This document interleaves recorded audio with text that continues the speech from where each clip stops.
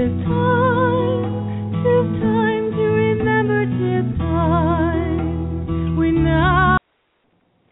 Well, good evening and welcome, my dear listeners, to Voices of the Sacred Feminine, where myself and my guests, well, we believe here we do our best to speak truth to patriarchal power, to predator capitalism, and have the courage to propose a new normal in society, to work toward manifesting that new normal in the world so that the 99% might have a better quality of life. Because, you know, there is an alternative to the patriarchal order, though the status quo prefers you not know it. It hasn't always been this way, and you know what? Even if it has, it doesn't have to continue as it is. There is an alternative to predator capitalism that exploits workers, the environment, and humanity across the globe. We can have a world where women are equal, and 70% of us don't retire in poverty or are punished continually for the male dogma of Eve's sin. The alternative, I believe, and I think many of you listeners out there as well, believe that the sacred feminine offers liberation theology, which we talk about here. Namely, the sacred feminine is deity archetype and ideal. It sets us free. And I've written a lot about that in my books, Goddess Calling, which has been described as comfort food to help us find our way during this evolution or transition.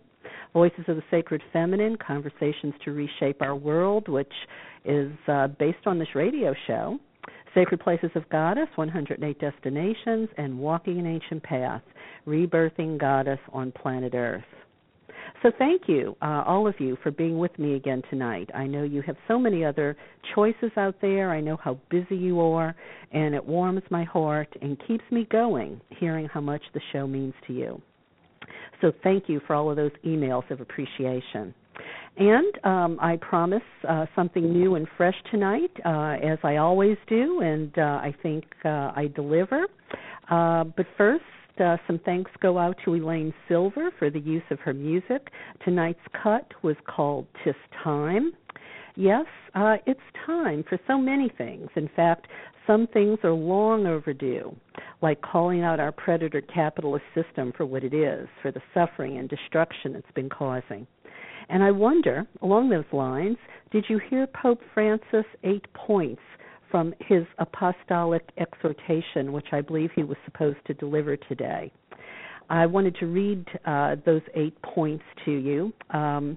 Here they are. Maybe it will help wake up people around the world when they see some vestiges of Christianity are still a part of liberation theology. And this was what Pope Francis was supposed to have said in part in his speech he was supposed to give today. And I have to admit, I didn't have time to look for it or listen to it, but this was kind of a sneak preview that was released a couple days ago. And he says in his apostolic exhortation, according to London's Guardian, the 8 points he wants to make are, number 1, capitalism is threatening the survival of human civilization. Number 2, capitalism is destroying non-renewable resources for personal gain. Number 3, capitalism has lost its ethical code and has no moral compass. Capitalists worship the golden calf of a money god. Capitalists' pursuit of personal wealth destroys the common good. Capitalism has no respect for Earth's natural environment. Capitalists only see the working class as consumers and machine tools. And finally, number 8, capitalism is killing our planet, our civilization, and the people. Wow. Could that be more powerful? And when you think of the millions of people that actually care what he says, what is that going to do to politicians around the world? I think that's going to be very, very interesting. And, you know, maybe that's a perfect segue for our show tonight on the topic of the sacred art of transitioning with Anya Trahan. We are a humanity and culture in transition, or so we hope. That's what we're working for. Transition, I hope, away from sexism, racism, classism, and environmental exploitation, those four things being the legs of that stool of capitalism that we need to kick over and topple. We are in transition away from just the authoritarian father and the oppressive dogma written by men. We are transitioning to, I believe, sacred feminine liberation theology, our new normal.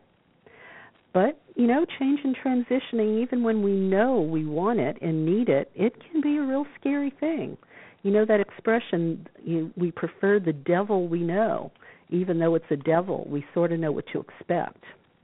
So I'm hoping maybe tonight's guest will help us ease any fears or trepidation about this awakening, this paradigm shift we keep talking about, this transition.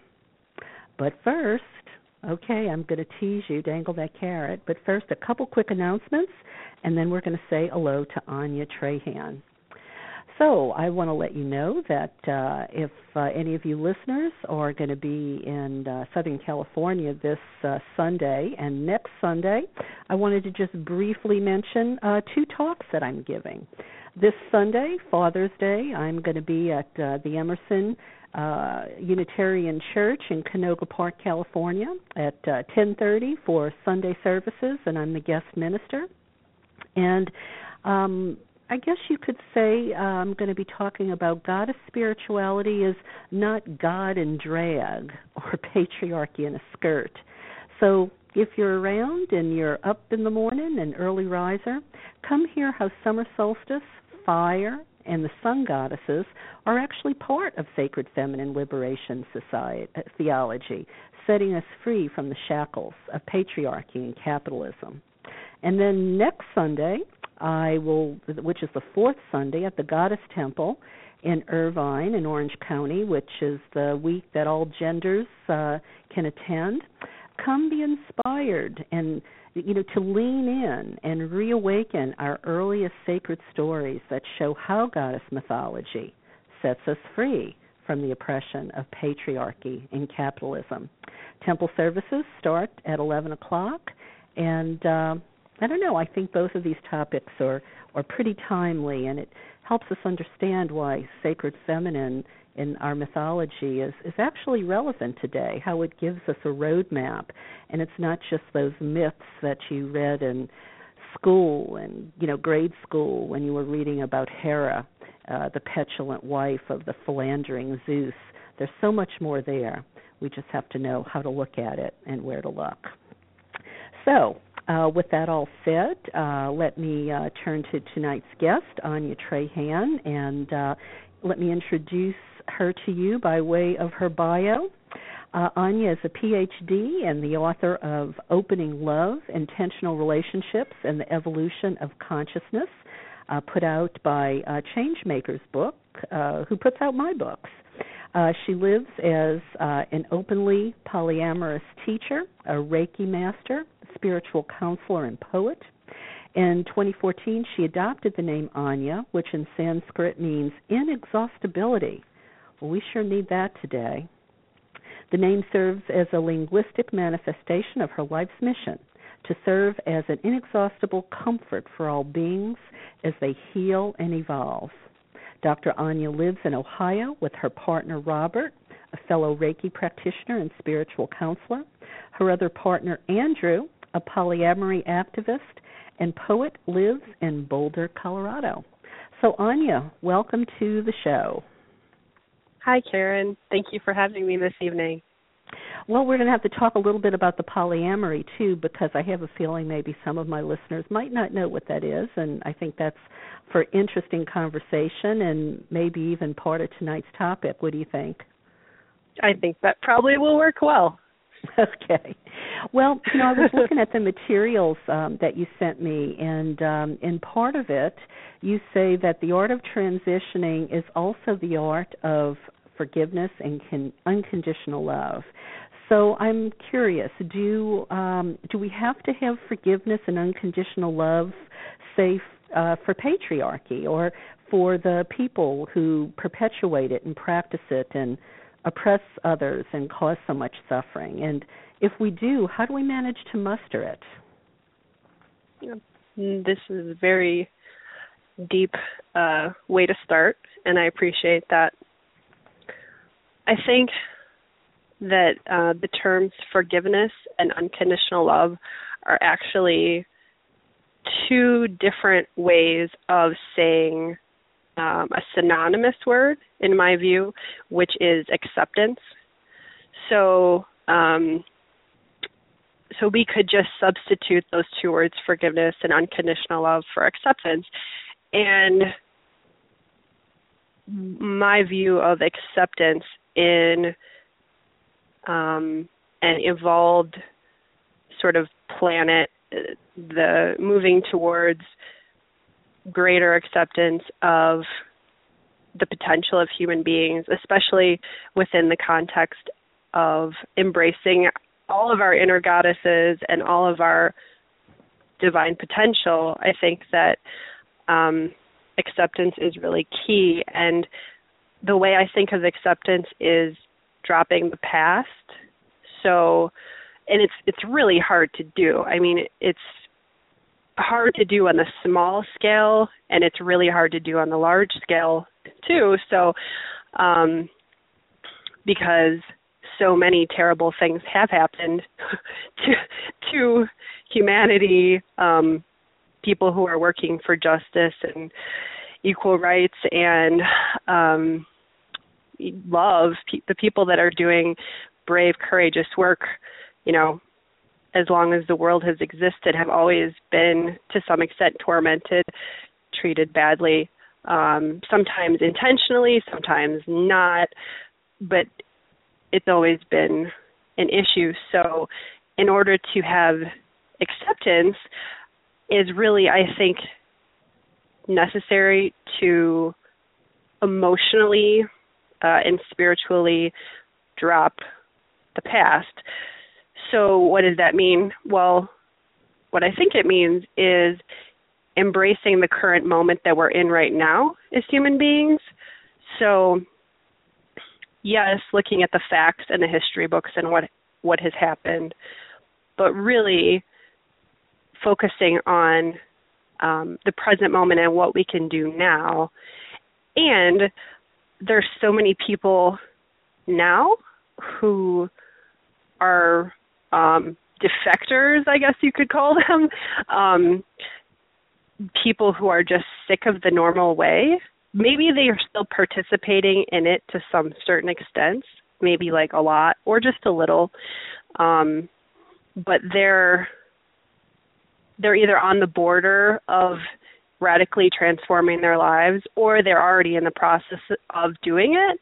So they're defectors from what's considered normal still by a lot of people. And how can we, as change makers, to refer to our publishing company, as change makers, how do we collaborate with those people, even if those are some of the people who have contributed to some awful things?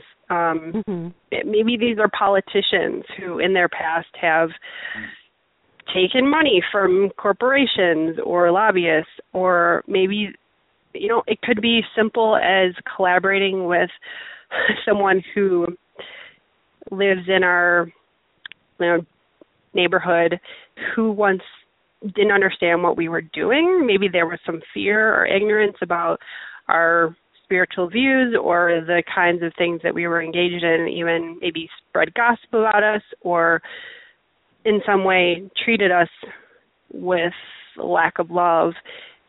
And then maybe they realized, you know, oops, I don't really want to live this way. And, you know, how can we collaborate with those people? Because we need as many people as we can get on this road to higher consciousness. No, I agree. I think we have to work really hard to find allies. And, you know, I don't know if you've had a chance to listen to many of my shows. You know, one of the things that get my panties in a bunch the quickest is the callousness of today's, Republican Party. And I think to myself, that's sort of my big challenge. How would I forgive them? But I realize at the same time, railing against them constantly, fighting them, only has me sort of putting out that same negative energy, and I don't want to become what they are. So I think to myself, okay, we learn that the best way to maybe bring people over to our way of thinking and, transitioning them, to use the key word for tonight, transitioning them maybe to maybe open their mind and consider new ideas, especially conservatives who are very fearful, sociological and psychologically speaking, is to find common ground with them, and so then I think to myself, could I really find common ground with Republicans? And I think even Dick Cheney, who I believe is evil incarnate, he's come around on gay marriage, for instance. So all the horrible things he's done.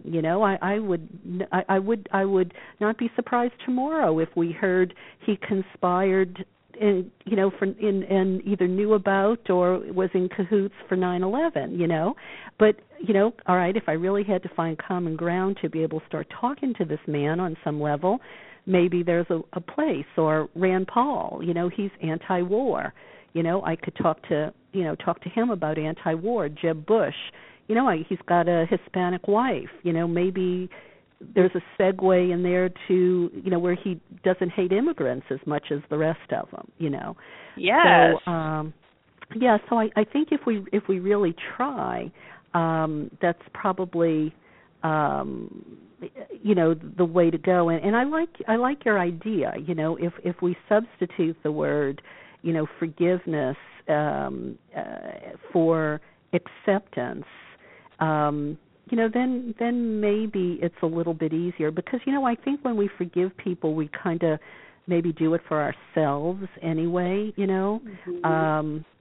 don't necessarily forget what they do. Maybe we have to remember to protect ourselves. But I think we forgive them so we don't continue to feel that angst that maybe holds us back and makes us feel so bad. You think?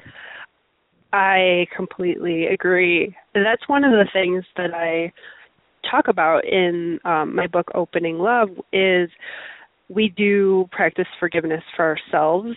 And it's not meant to be like a selfish thing, but thinking of it as a way to release like all that negative energy and baggage in order to just move forward with the work that we're doing and the people that, trying to manifest the kind of world we want. We can't have all this toxic stuff we're dragging around with us. So, and when another actually thing that has come to my attention recently, I was talking to one of my favorite spiritual teachers named Paul Lowe. He's this great teacher, lives in Australia, and he was kind of critiquing my book, and he said, Anya, he said, in a way, I disagree with all the stuff you wrote about forgiveness in your book. And I said, really? And he said, well, actually, if you think about it, there's really nothing to forgive. And when he explained what he meant by that, I thought, oh, yeah, I do agree. If you think about, it's kind of a deep concept to grasp, but if you think about how the only way that we can evolve as a species is to truly love each other, then we can't even think that there is a concept of that we need to forgive someone, because that does subtly imply that they've done something wrong. And it is a huge kind of leap to consider this, but even if you think about the worst possible atrocities, murder, violence, rape, this is definitely hard to hear, but I truly believe, along with Paul, that those things were done by people who truly believed in the moment of doing them that they were doing the best possible thing that they could be doing. Well, I agree with you, and I'll add something to that. Going back to my analogy of Republicans, for instance, I'm sure the stuff they spew, and their oppression of women, and all of their stuff that I'm just totally opposed to. I'm sure they believe they are doing the best possible thing for society. Yeah. And the other part of this, it maybe it's part of what your mentor meant, or at least I can understand what he meant from the perspective of, say you look at these horrible people who create this suffering, and I wonder if them along with us are not just sort of players on the stage, so to speak. Is the analogy I've heard used before. We're all playing our part, whatever that is. And when we think about the horrible things that have happened to us in our life, well, we have two ways to react to horrible things. We can either be reactive or proactive. And it sort of gives us opportunities to become a better person, to learn from it. It's almost a gift. Yes. When somebody does horrible things to us, can we, make, lemonade out of lemons and rise above it and build our character, so to speak. And completely. So so if you look at it that way, these enemies maybe are really just there as our teachers. And I don't know about you, but that has helped me forgive and accept people and things that have happened to me in my life, because I realized that the awful things these people did actually made me stronger, wiser, helped me define myself. And, had those things not happened, I don't know. I'm almost glad they happened now, if you know what I mean. Mm-hmm. It makes me think about the trajectory of my life, in that for most of my life, up until the last couple of years, I had severe different chronic illnesses, almost to the point where I was basically bedridden for a number of months, and it was quite awful and bleak. I mean, at one point I even got to the point where I was contemplating suicide, and I was asking my partner about what are ways that you could kill me, because I'm just done. But then luckily he said, stop saying that. I'm not going to help you do that. But then I found holistic medicine, and I found my way out. Now I'm a relatively healthy person, and I look back and I think, being so ill has made me have so much compassion for people, especially people who have physical illnesses. So it led me to study Reiki. So now, I work with people. I train them in Reiki so they can heal themselves. It's wonderful. I've connected with people on such deep levels, whereas before, I was pretty wrapped up in my suffering and heartache, and I don't know if I would have I guess what I'm saying is I agree with you. It's like being ill was a gift, and while it wasn't like someone doing something to me, it still was a pretty awful tragedy that I had to endure, and then coming out of it.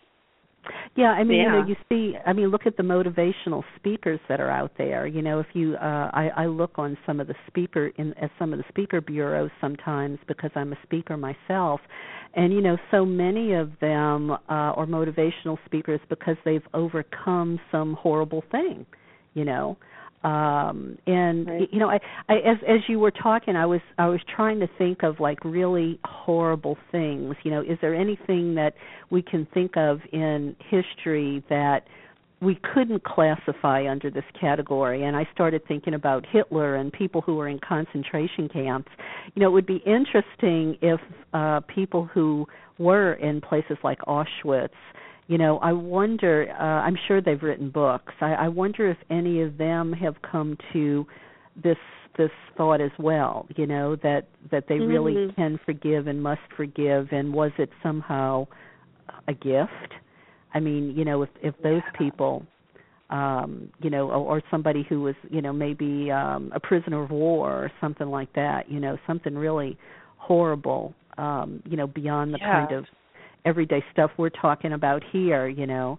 So it is interesting, you know, this idea of acceptance and forgiveness, and so you know, because like you said, in order for us to move forward, and you know, in order for us to go on and not get stuck, you know, mired down in the muck of depression or you know, all of those different emotions that can come up and get us stuck, so that we don't transition, so that we don't take that next step to whatever it is, you know. So I mean, so it makes perfect sense to me that that's one of the steps. Are there other key things that one must do in the sacred art of transition besides the forgiveness or acceptance, or the, you know, or these sorts of love that you're talking about? Well, I think it's key to remember that relationships don't stay the same. I mean, no matter what kind of relationship that you're talking about, so family, romantic, collegial, you know, any kind of relationship is going to change over time. So even in the case of, let's say, two people get married and they make vows to stay together forever and, you know, love each other for their whole lives till death do us part. Well, let's say they do accomplish that. You know, they both die very old and, you know, they've done it. They did it. But they're who they are at the time of their death is not who they were when they got married by any means. So, but I think that especially with kind of, maybe we're going to segue more a little bit towards topics in my book about polyamory here, especially with romantic and sexual relationships, people have this sort of concept that a relationship should stay fairly constant and the same, that's a good thing. I mean, it doesn't help that we have all these movies that, you know, like it's always ending with a wedding and everything's supposed to be hunky-dory, you know, for the rest of their lives. So there's this idea that, like, yes, we are together. Yes, we are, you know, married, or we're in a partnership and we live together and we have all these plans and goals and we're going to accomplish them all. We're just going to stay best friends forever. Well, maybe, but maybe not. And the maybe not part is what a lot of people have difficulty with. So in my work with people through the relationship coaching that I do, I always, like a broken record, bring up the concept of impermanence, which is a Buddhist concept. So the really idea scary. is... That's scary for people. Well, it really is, because then it actually goes into concepts like death and things that are really deep. It's all interrelated. Yes, exactly. Yeah. Well, you know, as somebody who's been married 30 years, you know, I mean, I I get what you're saying. When you first get married, you think everything's going to stay exactly as it is right then forever. And well, I think that's our naivete, especially if we get married when we're young. But you don't realize that things are going to change. You may move, somebody may get sick. Things shift in a relationship, and if you're fortunate enough that both of you sort of change together and still have the same priorities, and you want to work through those transitions, then you're good to go. But but that isn't always the case. You see marriages all the time, like in Hollywood. One of them's more successful than the other, and maybe it breaks up the marriage, or just different things, happen in life. Maybe the death of a child, or I know I interviewed, one woman who was talking about how, roles are changing for men and women, and, men used to be the major breadwinner, and now men are having to get used to what they call seesaw relationships, and this, and this is a transition where maybe, during the next phase of your marriage, the husband is going to be the stay-at-home person, maybe taking care of the kids, making less money, while the wife is the major breadwinner, and maybe they'll shift again, up and down, sort of like a seesaw. So it's like, you really have to, you have to be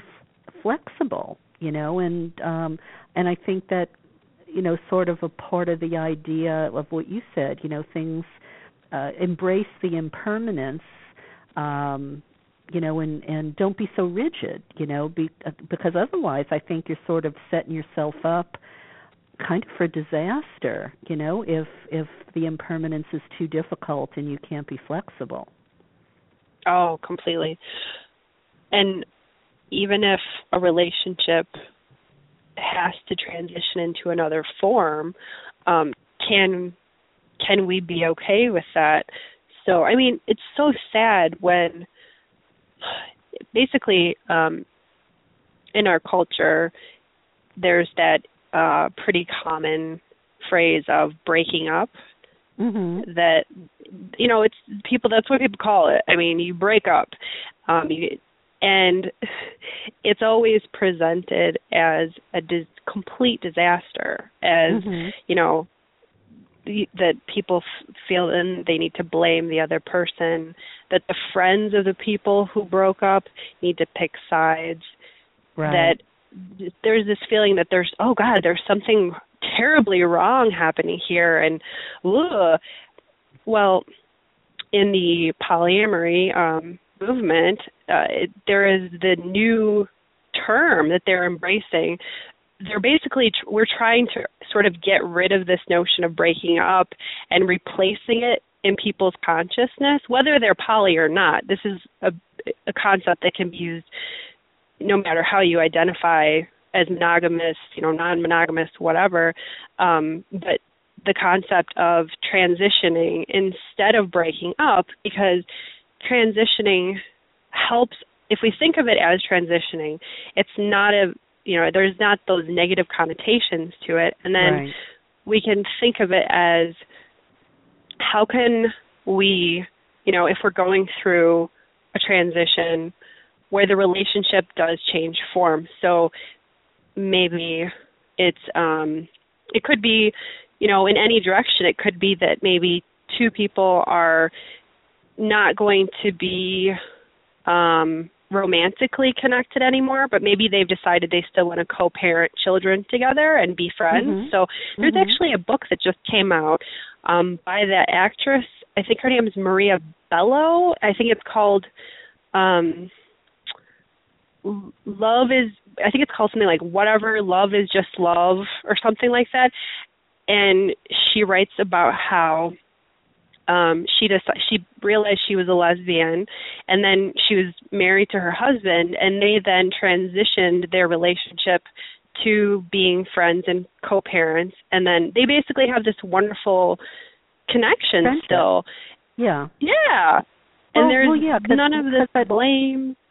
Well, yeah, I was about to say, when you said blame, yeah, because the idea when you hear the term breaking up, that sort of comes with the feelings of failure, Yes. as opposed to this idea of a transition, because look, I've had girlfriends that are no longer in my life, and I maybe miss their friendship, but I remember someone told me something. I'm probably going to do a bad job of paraphrasing this, but it was something to the effect of, friends enter your lives sometimes for a lifetime, sometimes for a season.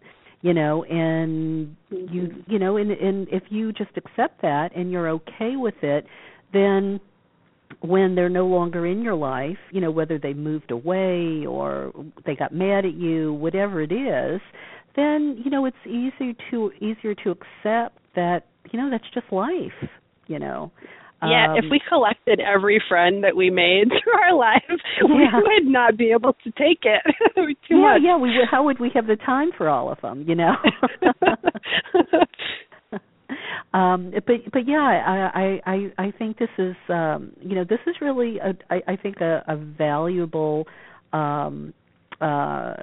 thing you're putting out there, because I think probably too many people still have the old idea, of the breakup rather than you're transitioning to something else.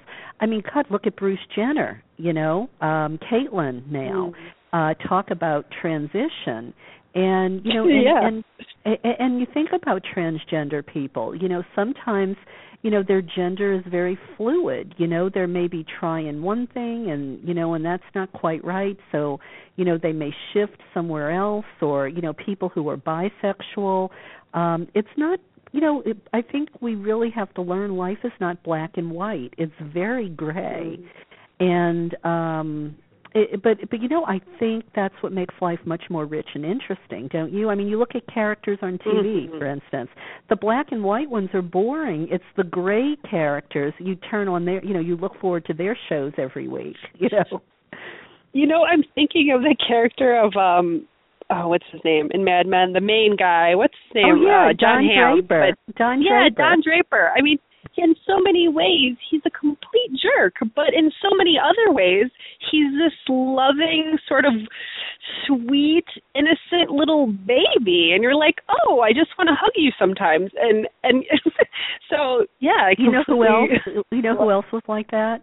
Was I think Tony Soprano was another wonderful gray character. Yes.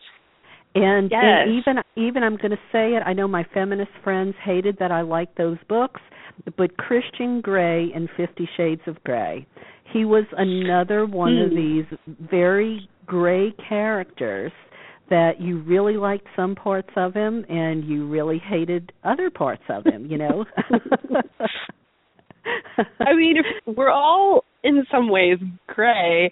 I mean, we have our good sides and our bad sides. I mean, there's the side that you and I are portraying right now as these very witty, intelligent people. But then, I mean, an hour from now, or what are we going to be doing? I don't know. I'll probably just be, I don't know, just in my maybe pajamas, in front of the TV watching South Park or something, Yeah.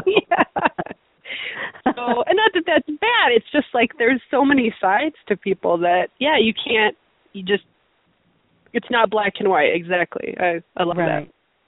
So Anya, tell us a little bit about polyamorous relationships, because I suspect maybe some of my listeners don't really know what that is, and how do you manage to make that work? Because I think that must be pretty challenging. Yeah. So polyamory is, well, first of all, it's not really a new thing. It's basically the idea that with honesty and consent, the consent is important. That's a very important part of the equation.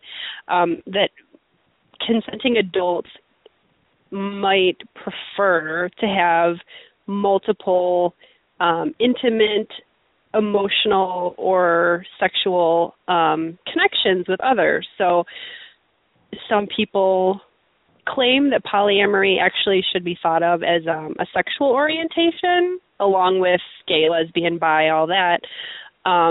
I like to think of polyamory more as a relationship orientation, but that's just my own spin on it. There's no right or wrong. Well, that makes more sense. That makes more sense to me. But well, if you're a Mormon, like was it Big Love on TV, and he had 3 wives? Is that an example of polyamory? You could say that. I know that some people would staunchly say no, because the wives in that show, which I love that show, by the way, I've seen every episode, so I'm glad you brought that one up. The wives they're polygamous, which basically is a religious practice of one man with multiple wives, but it's not what I would call a sex positive sort of orientation, wherein sexuality really isn't very open or fluid. For example, like the wives couldn't just start falling in love with each other. They can only really be in love with their husband. They have to be straight, and even the way they portrayed sex on the show, like they really don't talk about sex. And I know that there's that other reality show, I don't even know if it's still going on, about the polygamous family that was on show TLC. That was an interesting show, the way they portrayed it in that show. And then just the things I read about polygamy, sexuality isn't necessarily celebrated. It's sort of like, well, we're going to do it to make children, and it's kind of okay if God sanctions it within the context of this marriage, but it's not really a happy, full, thing. So that would be a difference. Whereas polyamorous people are, for the most part, really sex positive and open about sexuality and sort of just accepting of different ways of being. I know a lot of poly people who are queer, transgender, pansexual. So there is that difference. And then, I guess that's the main difference between polygamy and polyamory. But I think of polyamory as a general, I try not to emphasize actually the sex part, not because I don't love sex and not because I'm not sex positive, but it's more, in my view, about the sense of egalitarianism and community that it can instill, because in our culture, U.S. culture and many parts of the world, there is still that norm of the monogamous family, the nuclear unit economically being sort of on its own, and you have to sort of fend for yourself. Where a lot of poly families, it's, they're coming together, multiple adults, different genders, different numbers, there's 2, there could even, as a side note, be 2 people that identify as polyamorous because they're open to other people, meeting other people. But anyway, different numbers, and they come together and they share finances, resources, childcare. It's very it's actually very, if you look at it, beneficial to the planet, because you're not wasting resources in the same way. You're sharing objects. You're kind of making a little tribe, in a sense. Exactly. I can see the benefit there. I think where, for me anyway, it would get difficult. Okay, so you're in a relationship with 2 guys, and I guess I wonder, and if I'm not being too personal, oh, you can say anything. Okay. Well, do you all live under the same roof?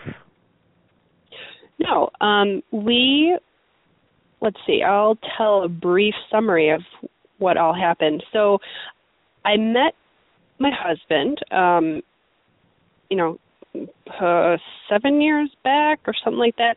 We were married for a couple of years. We had heard of polyamory. We thought, oh, that sounds interesting philosophically, and politically too. But we didn't explore it because we hadn't really had the impetus to, because neither of us had really met anyone that we fancied. What happened was, though, I met a beautiful woman who became one of my best friends. So I approached, Andrew, my husband, and I said, and hey, I have this interest in this other person. And he said, cool, go for it. She's awesome. I love her. So it was a pretty smooth start that way. Then we relocated. That relationship with the female kind of just transitioned into just more of a friendship. And then we moved to where we currently live now in Northwest Ohio, and I started seeing Robert. And what happened was Andy and I were living together, and then Robert lived in an apartment in the same town. So we just kind of all hung out a lot. We never lived together. It didn't really make sense to do so at the time. And then Andy decided, we both decided our careers were kind of going in separate directions. He wanted to go out to Colorado to pursue different things. I was on a certain trajectory, and we thought, let's do long distance. I think we can do it. We can do this. And so he moved out to Colorado with his other partner, who is a dear friend of mine and still is. And then Robert and I then moved in together here, and we're in that town. So, but you're still married to the guy in Colorado. No, that's another twist. So we transitioned our relationship to we still call each other partner. That's the word that makes sense. We did get we dissolved our marriage legally for financial reasons because it was a bit confusing for that reason. And then also what happened was he and I both agreed that for political reasons, we weren't comfortable with the label of husband and wife anymore. At the time, he wanted to marry his other partner as well and was pretty well irritated that legally he couldn't do so. And so he's like, I feel like it's a lie that like the world acknowledges you, Anya, as like, the most important person in my life, when in reality I have two most important people. So we both decided to, not be legally married anymore. And then, so I mean, that pretty much catches us up today. But I will say that, Robert and I, we're transitioning right now. We're in the middle of a transition because we've both met someone that we like together. So we're actually both dating this person, this female that we really like, and she lives out in Pennsylvania. So it's right now a long-distance relationship, but there's already talks about living together, and I do think that's going to happen in the next year. So I think me, Robert, and this other person, the three of us, will be living together soon. And I mean, it's every polyamorous situation and story is different. It's just like any monogamous story. It's just different and unique with all the people that are involved. Some people all live together, some people don't. There's some poly people who call themselves poly singles who just really are content being really free and living an individual life. So they live on their own. They love living alone, and they just have different partners or lovers or intimates that they go on hot dates with and have a great time and maybe do sleepovers, but they really aren't interested in getting married or, you know, well, living together. And for listeners who might think, well, God, this just sounds like a bunch of swingers. I mean, I would remind them that, there were a lot of cultures where, there wasn't this idea of marriage, and even the woman would become pregnant, and the father of the baby was really not even that important, because I'm having trouble remembering the culture right now. I want to say it was in China where it was kind of these these sort of these I want to say these families where the women held the assets, and they could take lovers, but they didn't necessarily have to be married to any of these men. And the idea of the parentage of the child, it just wasn't a big deal. The woman's, brothers were more the father to their children than, maybe any of the men that they maybe had a relationship with. And, I think we have to open our minds to, maybe different types of relationships, because you think about, I think marriage was originally, just a financial contract. You see, women were offered up in marriage, to combine kingdoms, or to keep peace between warring factions, or maybe it was a financial, relationship. And, I think we really do have to keep an open mind about what even a family is. I mean, I thought it was so wonderful. Tylenol has this new commercial out, and I thought, oh, God, conservative heads across the country are probably exploding. But they were showing you all of these different types of families. There were gay couples. There were, mixed race couples. There were, families that had different races of children. And, I'm just imagine the heads exploding, Wow. And my husband said, well, they probably don't show that Tylenol commercial in the South. And it's probably true, that probably couldn't exist in a red state, But and honestly, I mean, I feel really good about my 30-year marriage, but I think I got very lucky. I mean, I was married once before, and this is my second marriage, and it's lasted a long time, and I know it will last the rest of my life. But, I don't think most people probably were meant to be monogamous, because life is a really long time. And like you said, there's so many transitions and changes that we go through. It probably is not often that both people are so in sync and so on the same page that they want to stay together during those transitions.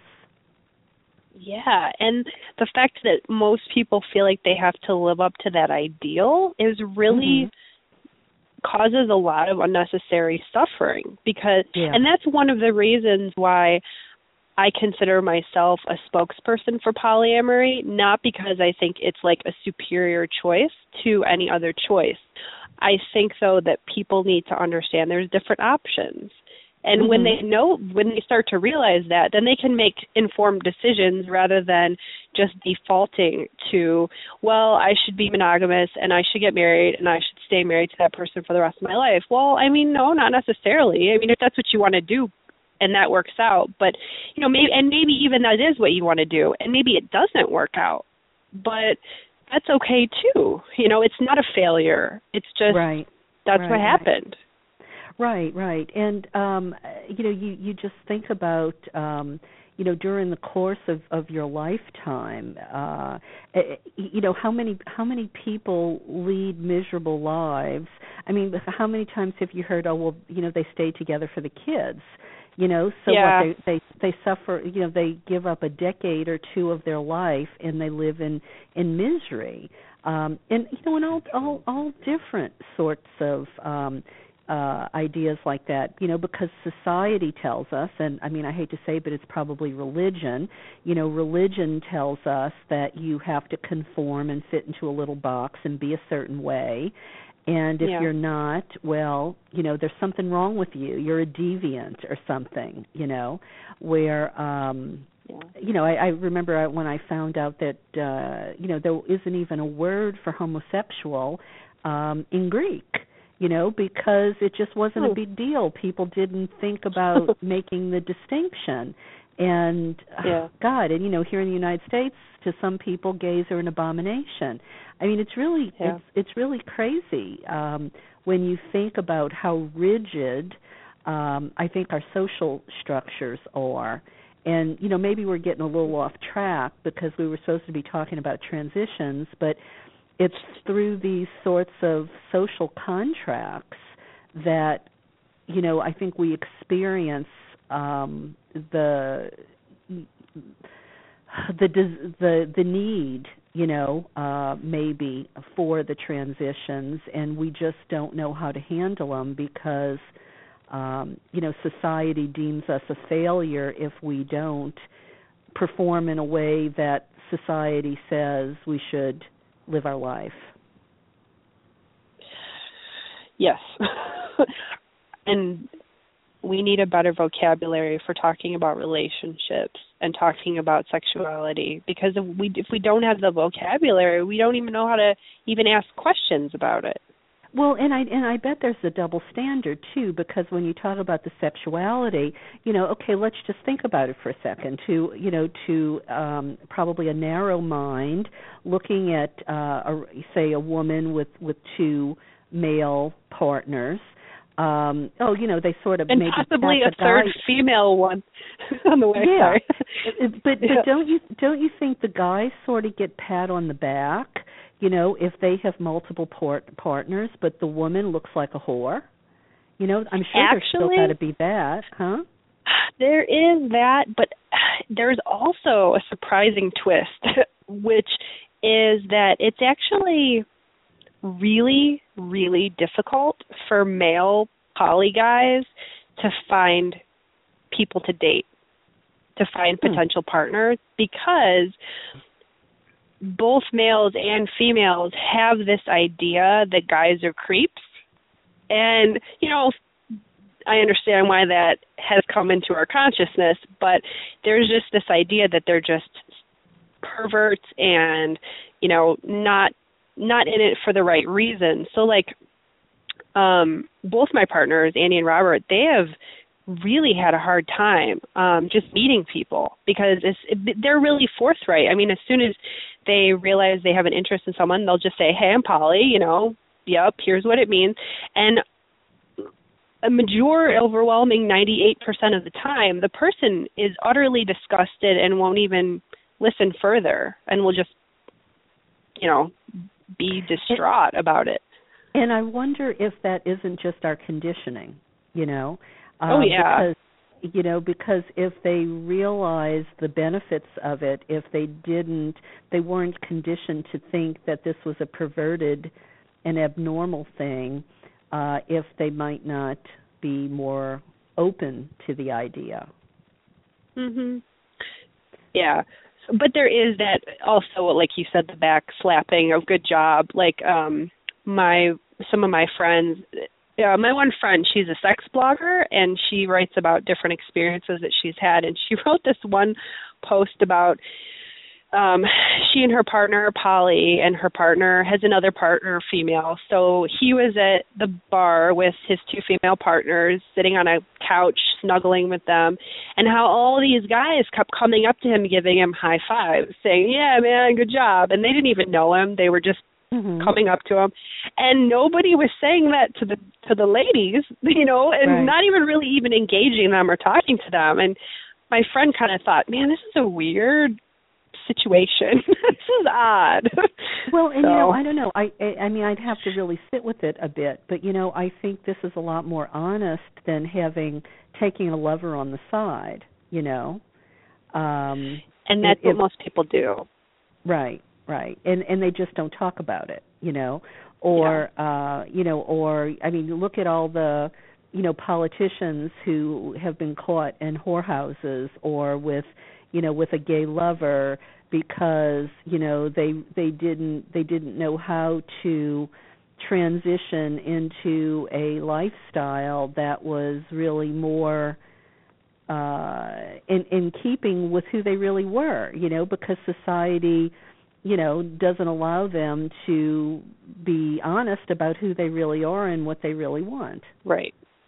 Part of the issue, too, is that even with more progressive politicians, for example, gay politicians, which there's not too many, but the ones that are, and then the out maybe leaders of the community or gay businessmen, corporate people that are in the public eye, those people, they have a very, they feel the need to appear as monogamous because in order to be anything other than that, it's perceived as completely just icky and deviant and bad, because there is, unfortunately, still the stereotype. It's a stereotype. Yeah.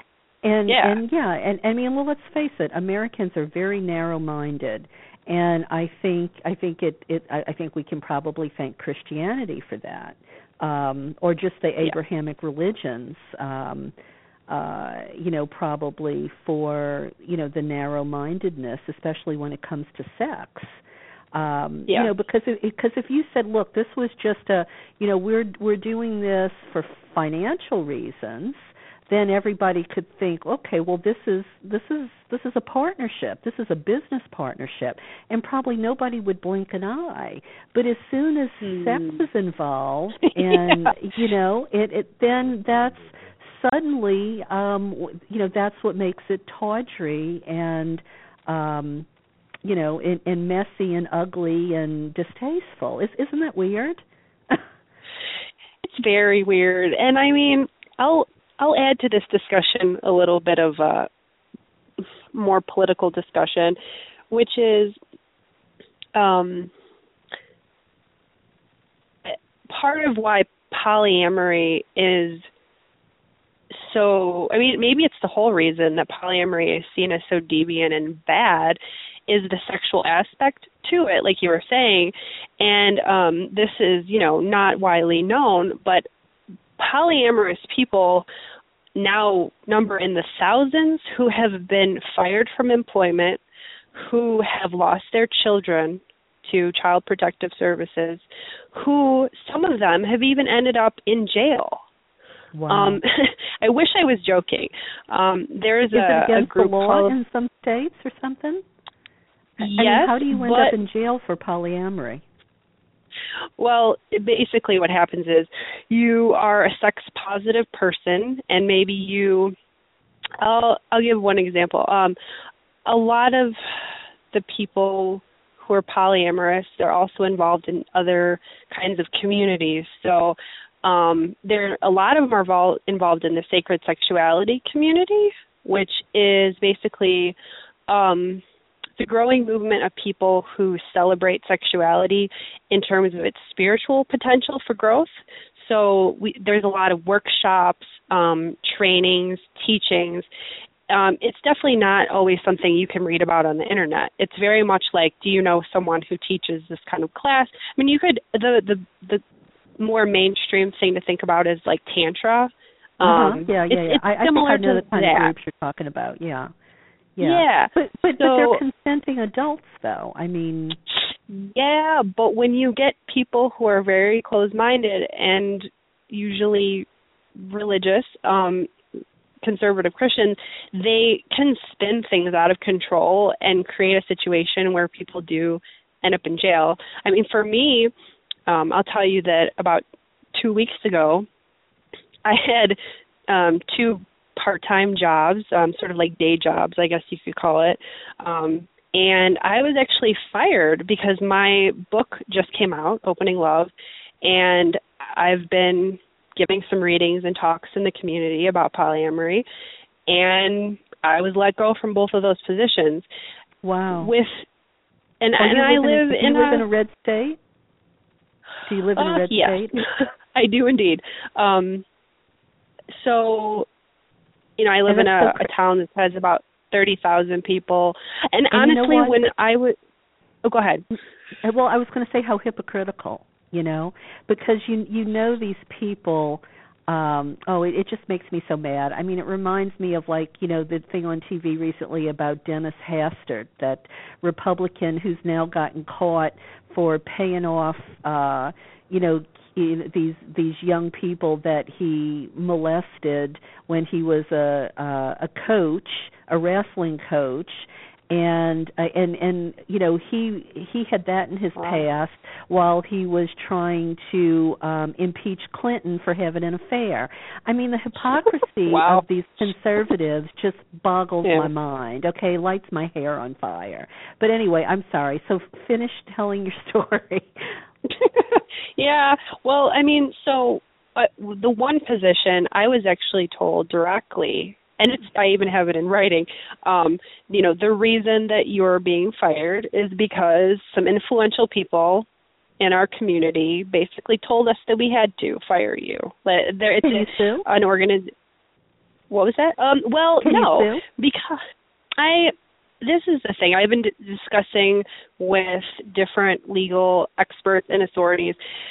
If I were to do that, my whole life would basically just revolve around that, because there is no legal protection for polyamory as an orientation at all. Nowhere. So there has been, for the most part, all the court cases in the U.S., Canada, other places, the judges pretty much for the most part rule against polyamorous people because there's no precedent for it yet. So the people that go to bat for this stuff are really like dedicated to, okay, I'm going to make my whole career about this.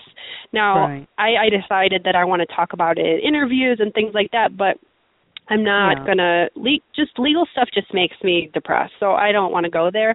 But, so the first place they said, you're poly, you're fired. The second place, it was what I understood to be because I'm poly, but they used a lot of language to cover up the fact. Essentially, they didn't like that I'm a sex positive person. They drummed up some stuff about how I was sleeping with a colleague, and how that was inappropriate. But the fact is they didn't have any rules on the books about anything regarding relationships between colleagues. So they essentially fired me for a non-existent rule. And then when I talked to people, like, what really happened, my friends and other colleagues, they all basically, it's because you're poly. And I'm like, yeah, I knew that. So, that happened to me.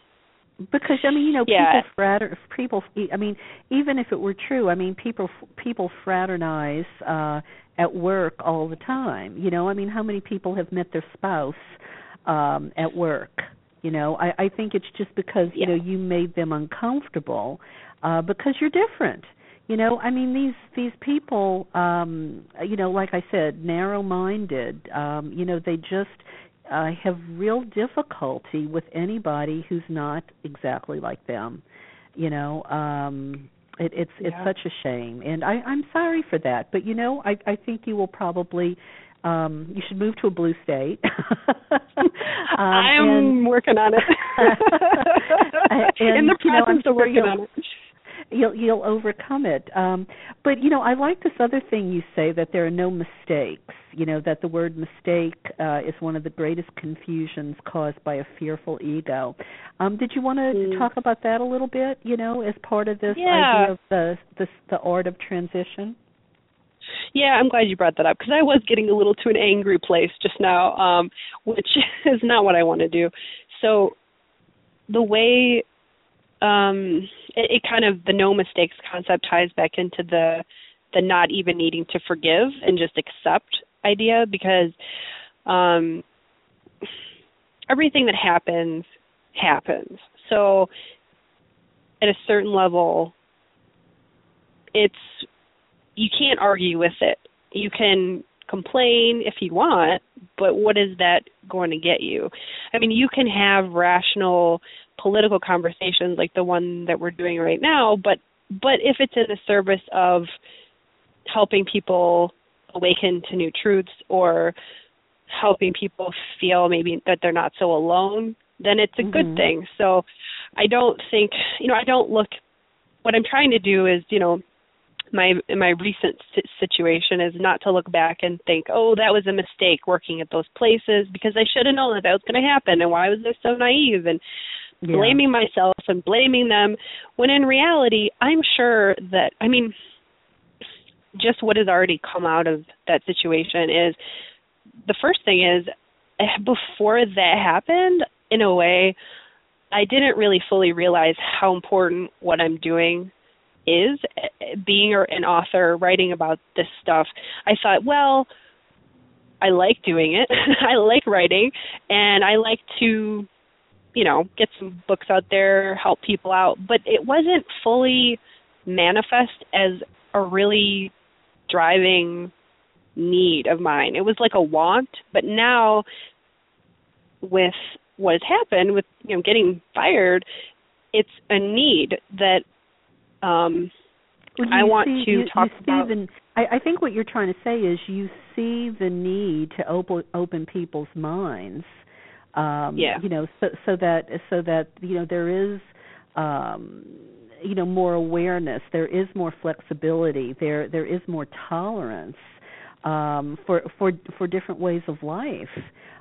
Because I mean, you know what, that sets everybody free, you know.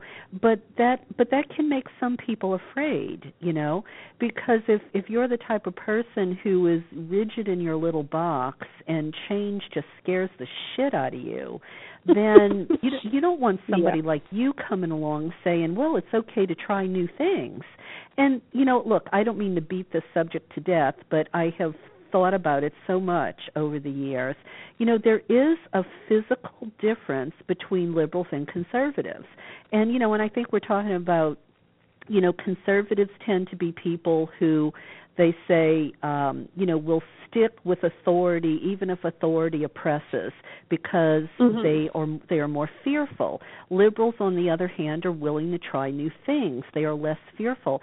In the amygdala, in the brains of liberals and conservatives are really different. And I mean, I find that amazing, you know, that it's not just, you know, maybe it's not just, you know, that idea of is it nature or nurture? Is it our conditioning that makes us like that? No, I think there's more to it than that. You know, our brains are actually different. So when, you know, you run into these, you know, narrow-minded rednecks who, you know, they see life a very, you know, very rigid way, you just scare the living daylights out of them, you know.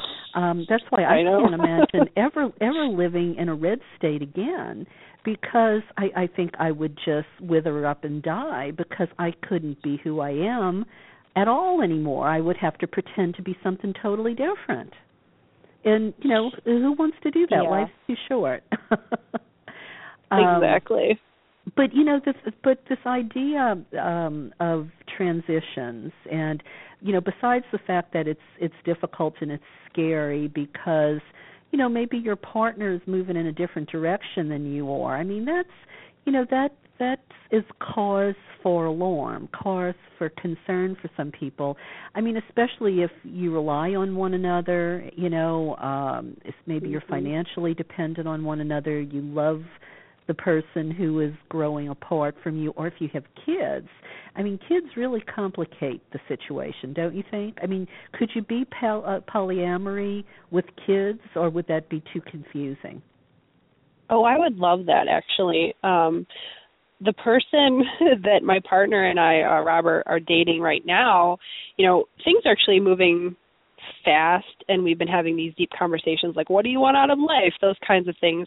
And well, we're discovering that she really wants to have children. And it's funny because I adore children and can't get enough of being around them, but I've never felt the urge to actually have my own, like to give birth and like, you know, just do it myself. But I love the idea of like having children around all the time and raising them. And then my partner Robert, he it's funny that he's really scared. He's never saw himself as a father. He says that's too much responsibility. But he still is willing to move forward with this person that we like that really wants children. And I think it might happen. And I think what our goal is to we would ideally like to expand our tribe, you know, as much as possible. As I mean, not to like, you know, a huge number, but you know, get a good solid group of people together that share the same values and love being around each other, and maybe there'll be kids involved. And I think if there are, that would be truly, truly awesome. There's a lot of there's a new book. It's called I think it's called The Polyamorous. I think it's called something like The Polyamorous Family Next Door. It's by Elizabeth Sheff. She's a polyamory researcher. And it basically is a collection of stories by poly families with kids and their struggles, their triumphs, and everything. And she's setting, Elizabeth Sheff, basically her whole career is trying to set out to show that poly children aren't going to get screwed up. It's kind of like, you know, showing that like the children of gays and lesbians aren't going to get screwed up. It's the same idea. Right. Yeah. Well, I was about to say, I think I'm just thinking about myself, and I think the hardest thing I might imagine in a polyamorous relationship might be dealing with jealousy. Mm-hmm. That is the big one that everyone brings up when we talk about this. I think what's really exciting about polyamory is like I was saying before, the new vocabulary that's coming out of the movement, that it doesn't have to be that you're poly to use these concepts or practices. It can be anybody. So with the idea of like using transitioning instead of breaking up, there's this term which is coming into prominence, which is called compersion, compersion is basically the opposite of jealousy. So compersion is being happy for your partner or your lover when they love someone else. So it's actually a skill. It doesn't automatically come to most people. Like you can't just snap your fingers and say, oh yeah. Like if you imagine your spouse or your partner coming to you and saying, I love someone else. I mean, probably for most people, their first reaction would be, I don't like that. But it's a skill, and it can be worked towards over time. Yeah. And there's different ways that you can do it. Well, I'm thinking of going back to the big love analogy, with the 3 wives and the 1 husband.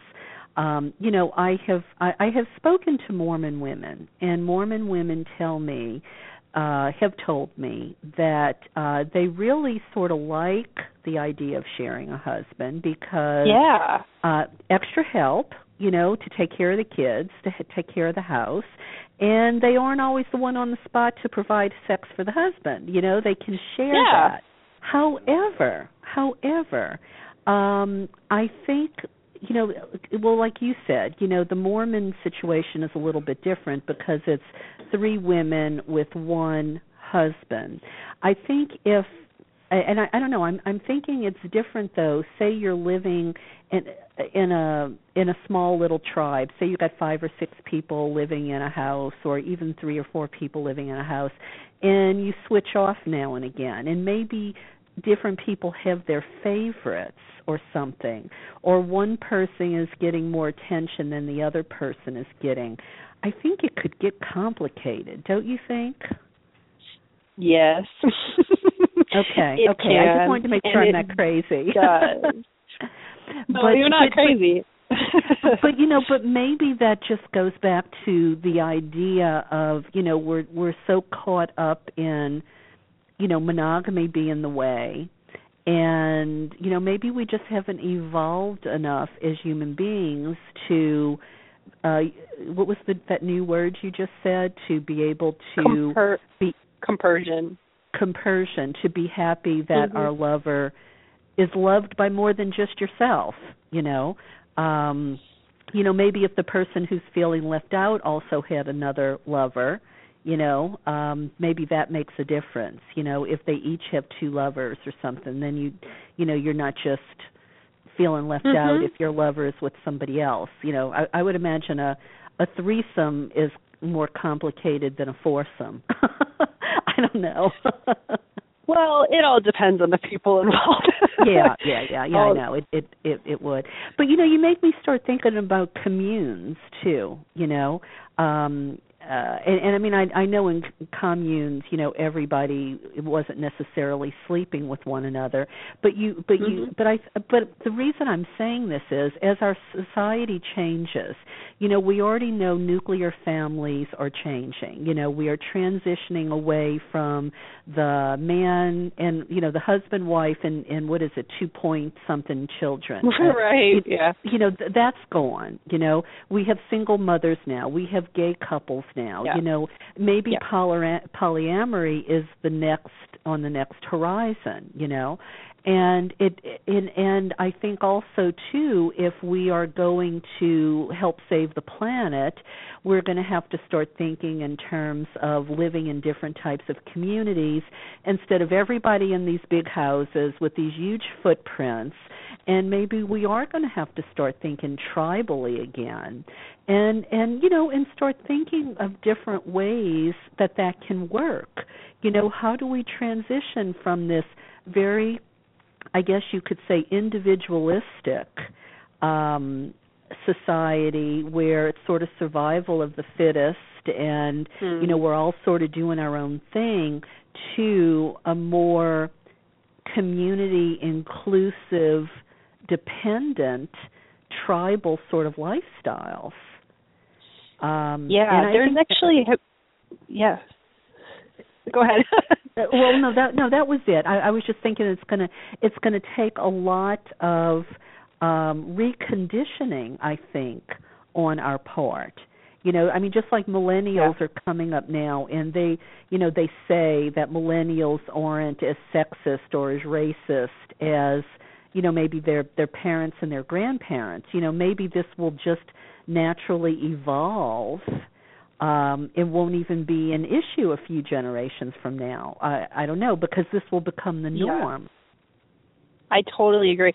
Well, it was interesting in that I 2 or 3 years ago taught a course. It was an English course at a university, and it was about LGBTQ issues, and then I also added polyamory into the mix.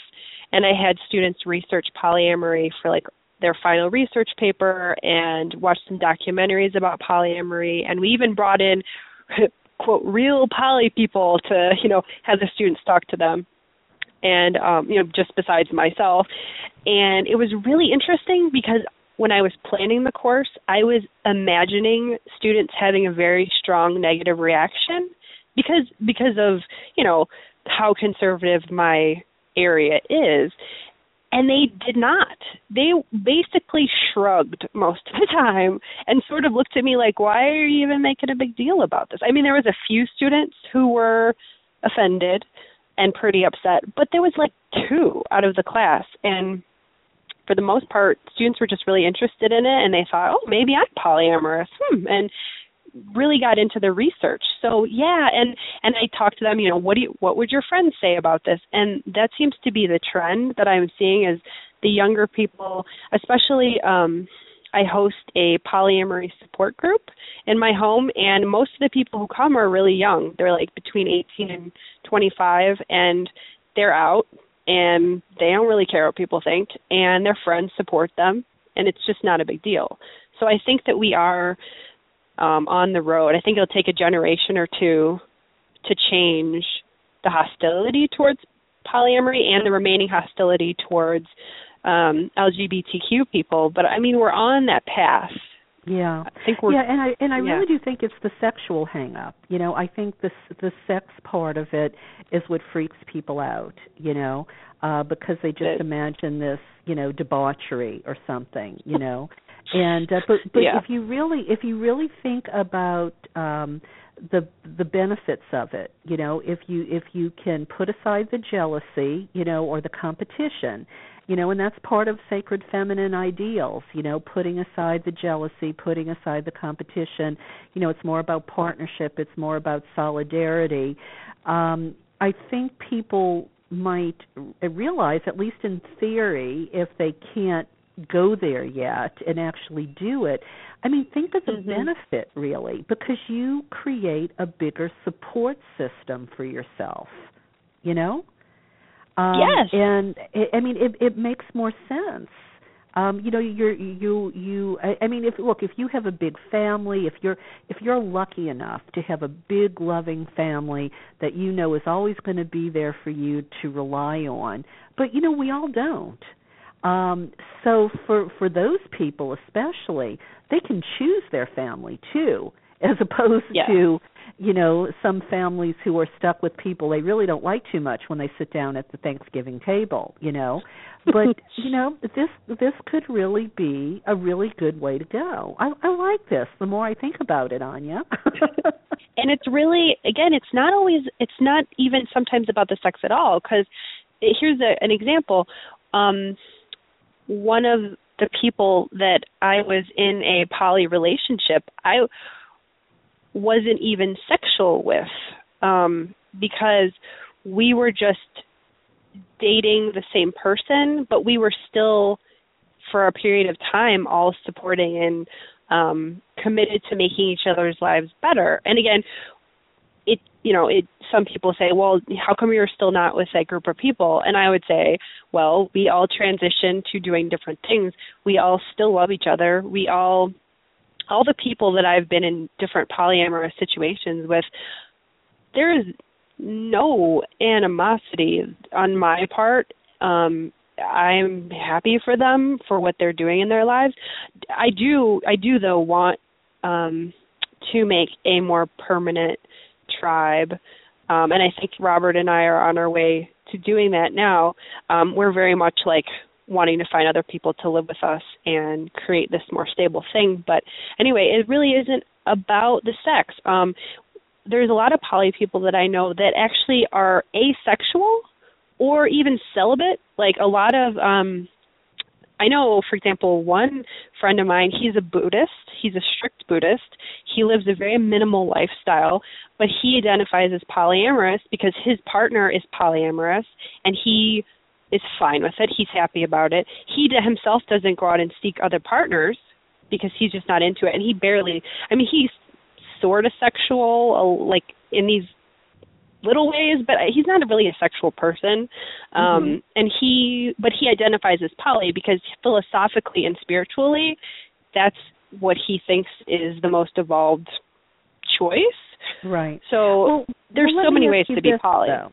Well, yeah, it seems like there must be a lot of different variations of what poly could be, because I'm thinking if you take the sex out of it, how is it different than, say, just a group of friends, that sort of look out for one another? What makes the difference between a group of close-knit, tight friends who look out for each other, especially if you're not living under the same roof and there's no sex? Is it, you know what I'm saying? Am I missing a key component that distinguishes polyamorous group from just a close-knit group of friends? Well, that is a really awesome question. So much so that I just got the chills because I'm like, oh, this is fun to think about. I think that if you got a group of really close, tight-knit friends, if they heard of polyamory as a philosophy of living, they very well could identify that way. And it's not like the poly community would reject them and say, oh, you're not really poly because you're not sleeping together. Being poly, identifying that way is a way of raising awareness for other people. Because, yeah, you could choose to not label yourself as such and not tell other people that you're poly and just be that way. But taking the label and talking about it is a way of raising awareness. It's like educating society. Right. So I would say that those people definitely could be poly. Now, granted, here's the sort of other twist to it, which is if they're all deeply loving friends and they're open-minded, I would guess that some of them would probably end up sleeping together because for the most part, people like sex. Right. Yeah, because, I'm trying to distinguish between, like, for instance, we've been talking to some of our older friends about, when we retire, are we going to try to create some sort of support system and tribe, so to speak, where we, maybe all live in a big house together, or, maybe we buy a piece of land and all put, these double-wide trailers on it. I don't know, something so that we can try to, create something so that we can support one another, because none of us have children. We're either single or married, and, we want to have some security and, the security of our camaraderie, of our friendship, of our loyalty to one another. But that seems different, I think, at least in my mind, than polyamory, because I always associate polyamory with sex. But if it isn't, it could be, 5 or 6 people who buy a big house and live together because you've pooled your resources. You're helping each other raise their kids. You're, taking, turns cutting the grass and taking out the garbage. You have created a family. It's just a different type of family. And I guess I'm just thinking maybe polyamory just has to come under is just another version of family. It is. The word polyamory itself translates into meaning many loves. Poly, right. Many, amory, loves. So it's about love, and that is the core of it. And that's what I was trying to get across in my book, Opening Love.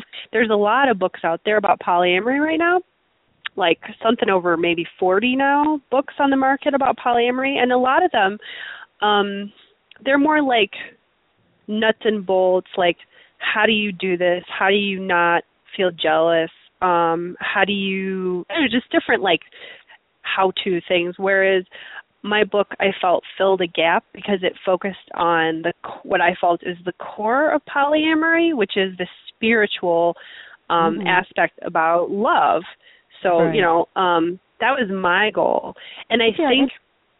Yeah, go ahead. I'm sorry, I didn't mean to interrupt you. Well, I was just going to say, I feel like, that I think, in a way, sort of, I'm glad you did that, because I think that's more appealing to more people. It sort of broadens the potential for it, because especially if you do take sex out of the equation, and it's about people who are loyal to one another, who care about one another, who trust one another, then it's different. I think it, I don't know, maybe it lends legitimacy or credibility to it, because then it just doesn't look like a bunch of people having sex, Right, which is unfortunately has a negative connotation to it. So, right. But polyamory actually brings up some interesting political issues that you wouldn't normally think about. So, for example, in the city that I live in, it's actually illegal for more than, what was the number? I'm trying to remember. I think for more than 2 adults that are not either married or biologically related to have a house, to live in a house together, to like rent a house or own a house.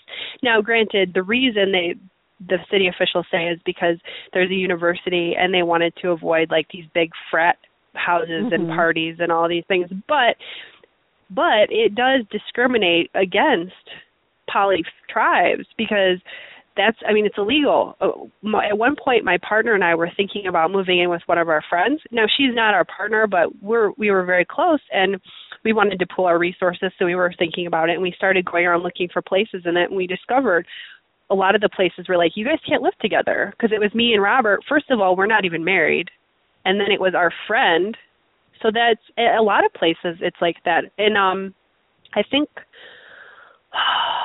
darn, I forget the other state I just learned about. I read some article recently. It could be, I don't want to hazard a guess, but it came up recently that there was a poly family that couldn't find housing because it was illegal for more than 2 adults that aren't, married to live together. So I think things need to shift in the mode that you're talking about, this more egalitarian community support network, because people for the most part are feeling isolated. They feel like they don't have a safety net. These economic times are disastrous, and what are we going to do about it? Right. And what you just said about people not being able to live under the same roof, I don't know if it was the same story, but I saw on CBS News, this was back east, blue state, I want to say it was New Hampshire or it was Connecticut, one of those. These people pooled their resources, bought this gorgeous house. I think there were 9 of them, a couple couples, a couple singles, and they had a few kids. And their neighbors filed suit against them because they weren't, they used some law that was on the books. They say because they didn't want people to start boarding houses because these were big houses, you know. But this whole idea, but you know, so what are these people going to do now? You know, they have invested in this house together and they're fighting it in the courts, but one of the points was that we have to redefine family, you know. And I mean, that's that's the perfect example. You know, these people weren't living a, this wasn't a debauchery or anything. This was just people pooling their resources, and these were, you know, upper middle class people. But this is also discriminates against the poor when you think about it. Yes. The poor are the middle class, because this was a neighborhood that was big money. You know, you looked at these houses; these were $1 million homes probably, and they probably had their idea of who they wanted to live in their neighborhood, and it wasn't these average people like you and me. You know, they wanted the senator to be living next door, you know, not the school teacher. Well, Anya, time has flown here, and we were only going to chat an hour, and here it's been an hour and a half, but I have so enjoyed this with you. I still have a few things I have to do before I wrap up tonight's show, so I'll want to give you the closing word. Is there anything we haven't spoken about you think is important to make sure listeners know? And please also give the title of your book, if you have a website, and you know how people can find your book. Yeah, just to wrap up, I guess, to reiterate what we talked about in the beginning, which is acceptance. So even though things seem ridiculous in many ways in our world, and they are ridiculous and crazy, to have the peace inside of ourselves to not let it completely overwhelm us, in order to change the world and change ourselves, we need to have that peace of accepting what's going on, even if it's really difficult, having that inner calm. So that's, I think, key. And my book, Opening Love, Intentional Relationships, and the Evolution of Consciousness, is available on Amazon.com. And it can be available in other bookstores if you go request it. I mean, it's in some limited bookstores. Hopefully, it's going to start catching on and be available elsewhere. My publisher has a great distribution arm, as you well know. So, no matter if you're listening to this in Africa or New Zealand, and you think this is an important way of thinking about the world, then please request this book in your local bookstore to get the word out that this is important. And if you would like to visit my website, it's dranya.net, so DRANYA.net, and you can learn about different things that I do with people, relationship coaching, spiritual counseling sessions, and I look forward to meeting with people. And if you just want to shoot me an email, you can go to my website and there's a contact page. Just send me an email and let me know what you're thinking, because I think, what Karen and I talked about tonight was amazing and one of the best interviews I've ever experienced. And so I'm just wondering what people have to say, and I'd love to hear from you. Okay. Well, thanks. And you know what? If anybody wants to continue the conversation, go to my Facebook page. I put out a little blurb right before we started that we were going to have this conversation. So I didn't open the chat room, but if folks want to make comments, go to my Karen Tate Facebook page, and underneath where where you see the little ad for the show, please leave your comments or ask your questions, and both Anya and I will be able to see it there. That's just another option, because I think this was a great conversation, because I really do think that this is going to be the way of the future. And, we're here with our pink-handled machetes blazing the trail. So good for you, Anya, and thank you. Thank you for this. I've really enjoyed talking to you tonight. It's been a lot of fun. Thank you for your open mind. Okay.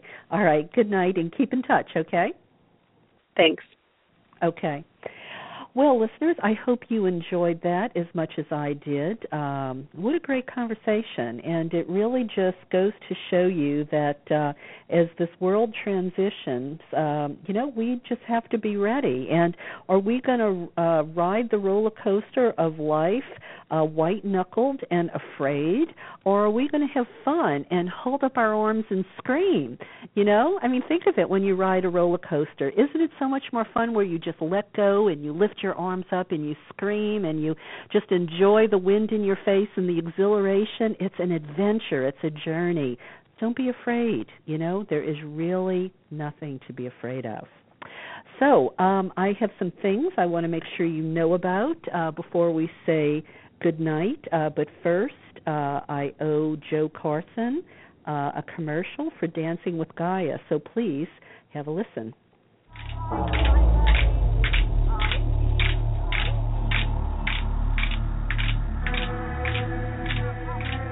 Most people see humankind as really separate from nature and separate from the earth. I'm as much of this earth as a rock or a tree is. I came out of it. This is my mother planet. I grew out of this earth. As long as we conceive of divinity as above us or outside of us, or that our bodies are somehow less divine than spirit, there's no way that we can change our course.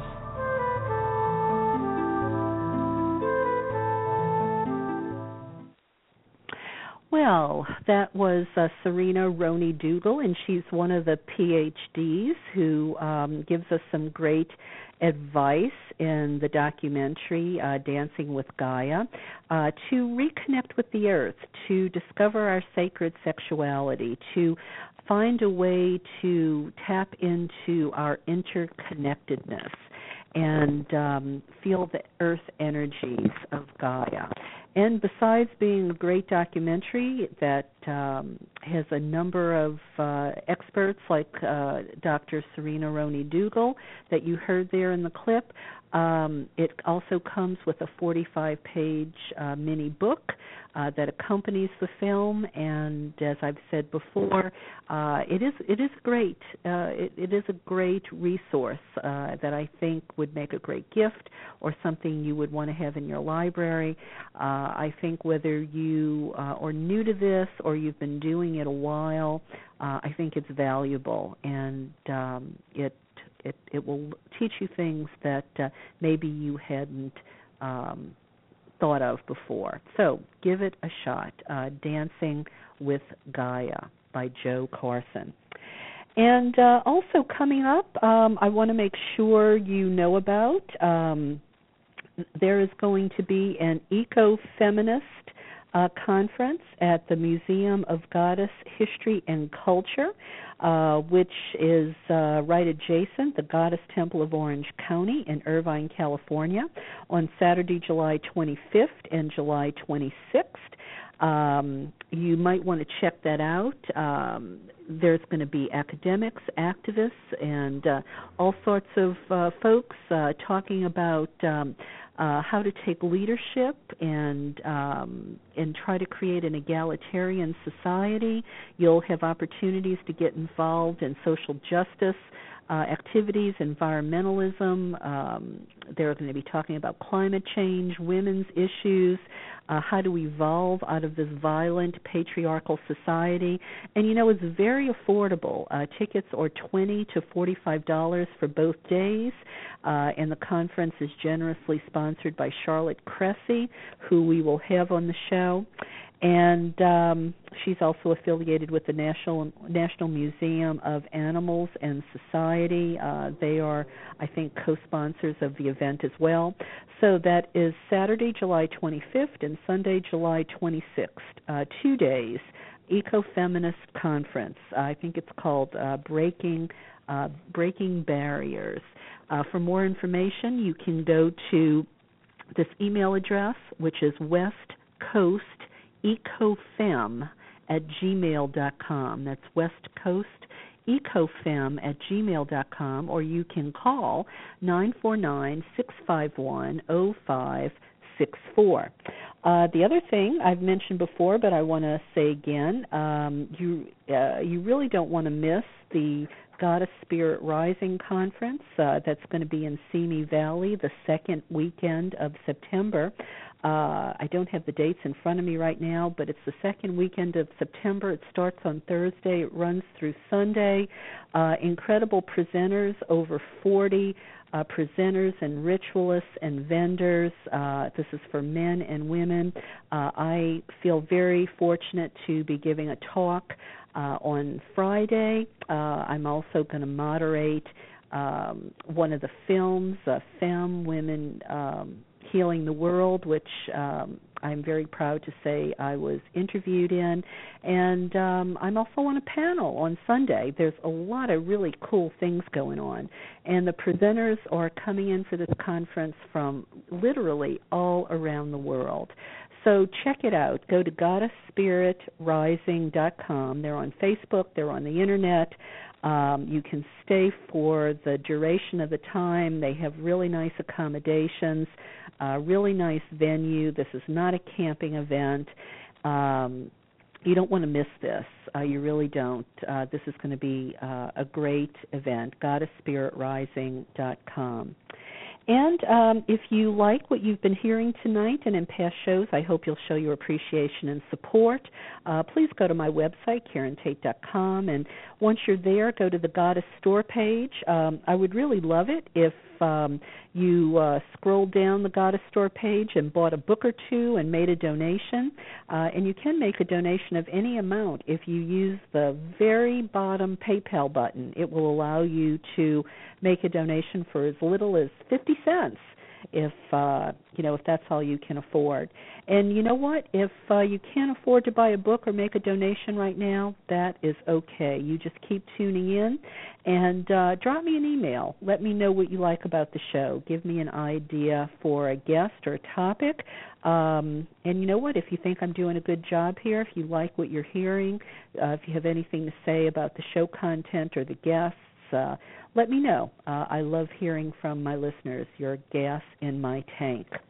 And finally, I wanted to close the show tonight with a couple quotes that I really like, and to continue to uplift. This is from Thomas Paine, and it's a new quote. Believe it or not, it's the first time I stumbled across it was recently. Thomas Paine said, "We have it within our power to make the world over again." And isn't that exactly what we're trying to do? Also, Henry David Thoreau said, "If the machine of government is of such a nature that it requires you to be the agent of injustice to another, then I say break the law."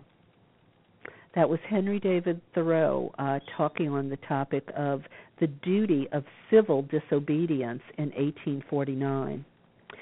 And this is a quote from my dear husband, Roy Tate. I love this quote. He said, "Goddess is not a religion, it's a way of life. You don't have to go out and kill someone for her. Instead, you have to go out and love someone for her and yourself." I love that guy. I think I'm going to keep him a few more years. And Arundhati Roy, she said, "There is no such thing as the voiceless, only the deliberately silenced or the preferably unheard." And this last one reminds me of Sarah Palin and Michelle Bachmann, I'm sorry, or some of these folks we see talking on Fox News. This is by Bertrand Russell. And Bertrand said, "The trouble with the world is that the stupid are cocksure and the intelligent are full of doubt." You probably know people in both of those camps. I know I do. It's hard to be certain. It's hard to be confident. It's hard to be sure of yourself. I think the people who are smart enough to know they don't have all the answers are the ones that I feel more comfortable being around. Well, I think that about does it for tonight, dear listeners. Thank you for tuning in, and please be back with me again next week. And I think we'll close off tonight's show with with a little music. And I think I'm going to go with Celia. And this is her cut from her single called Meta Prayer. Good night. Have a wonderful weekend, and I'll be back next week.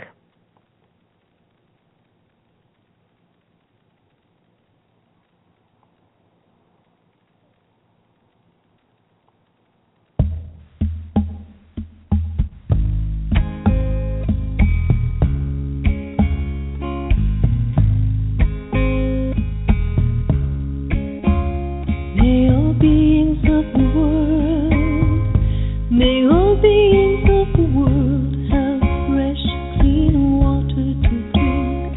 May all beings of the world, may all beings of the world have food and a home. May all beings of the world have someone to share love with. May all beings of the world know their true purpose. May all beings of the world, may all beings of the world be well and happy right now. May all beings of the world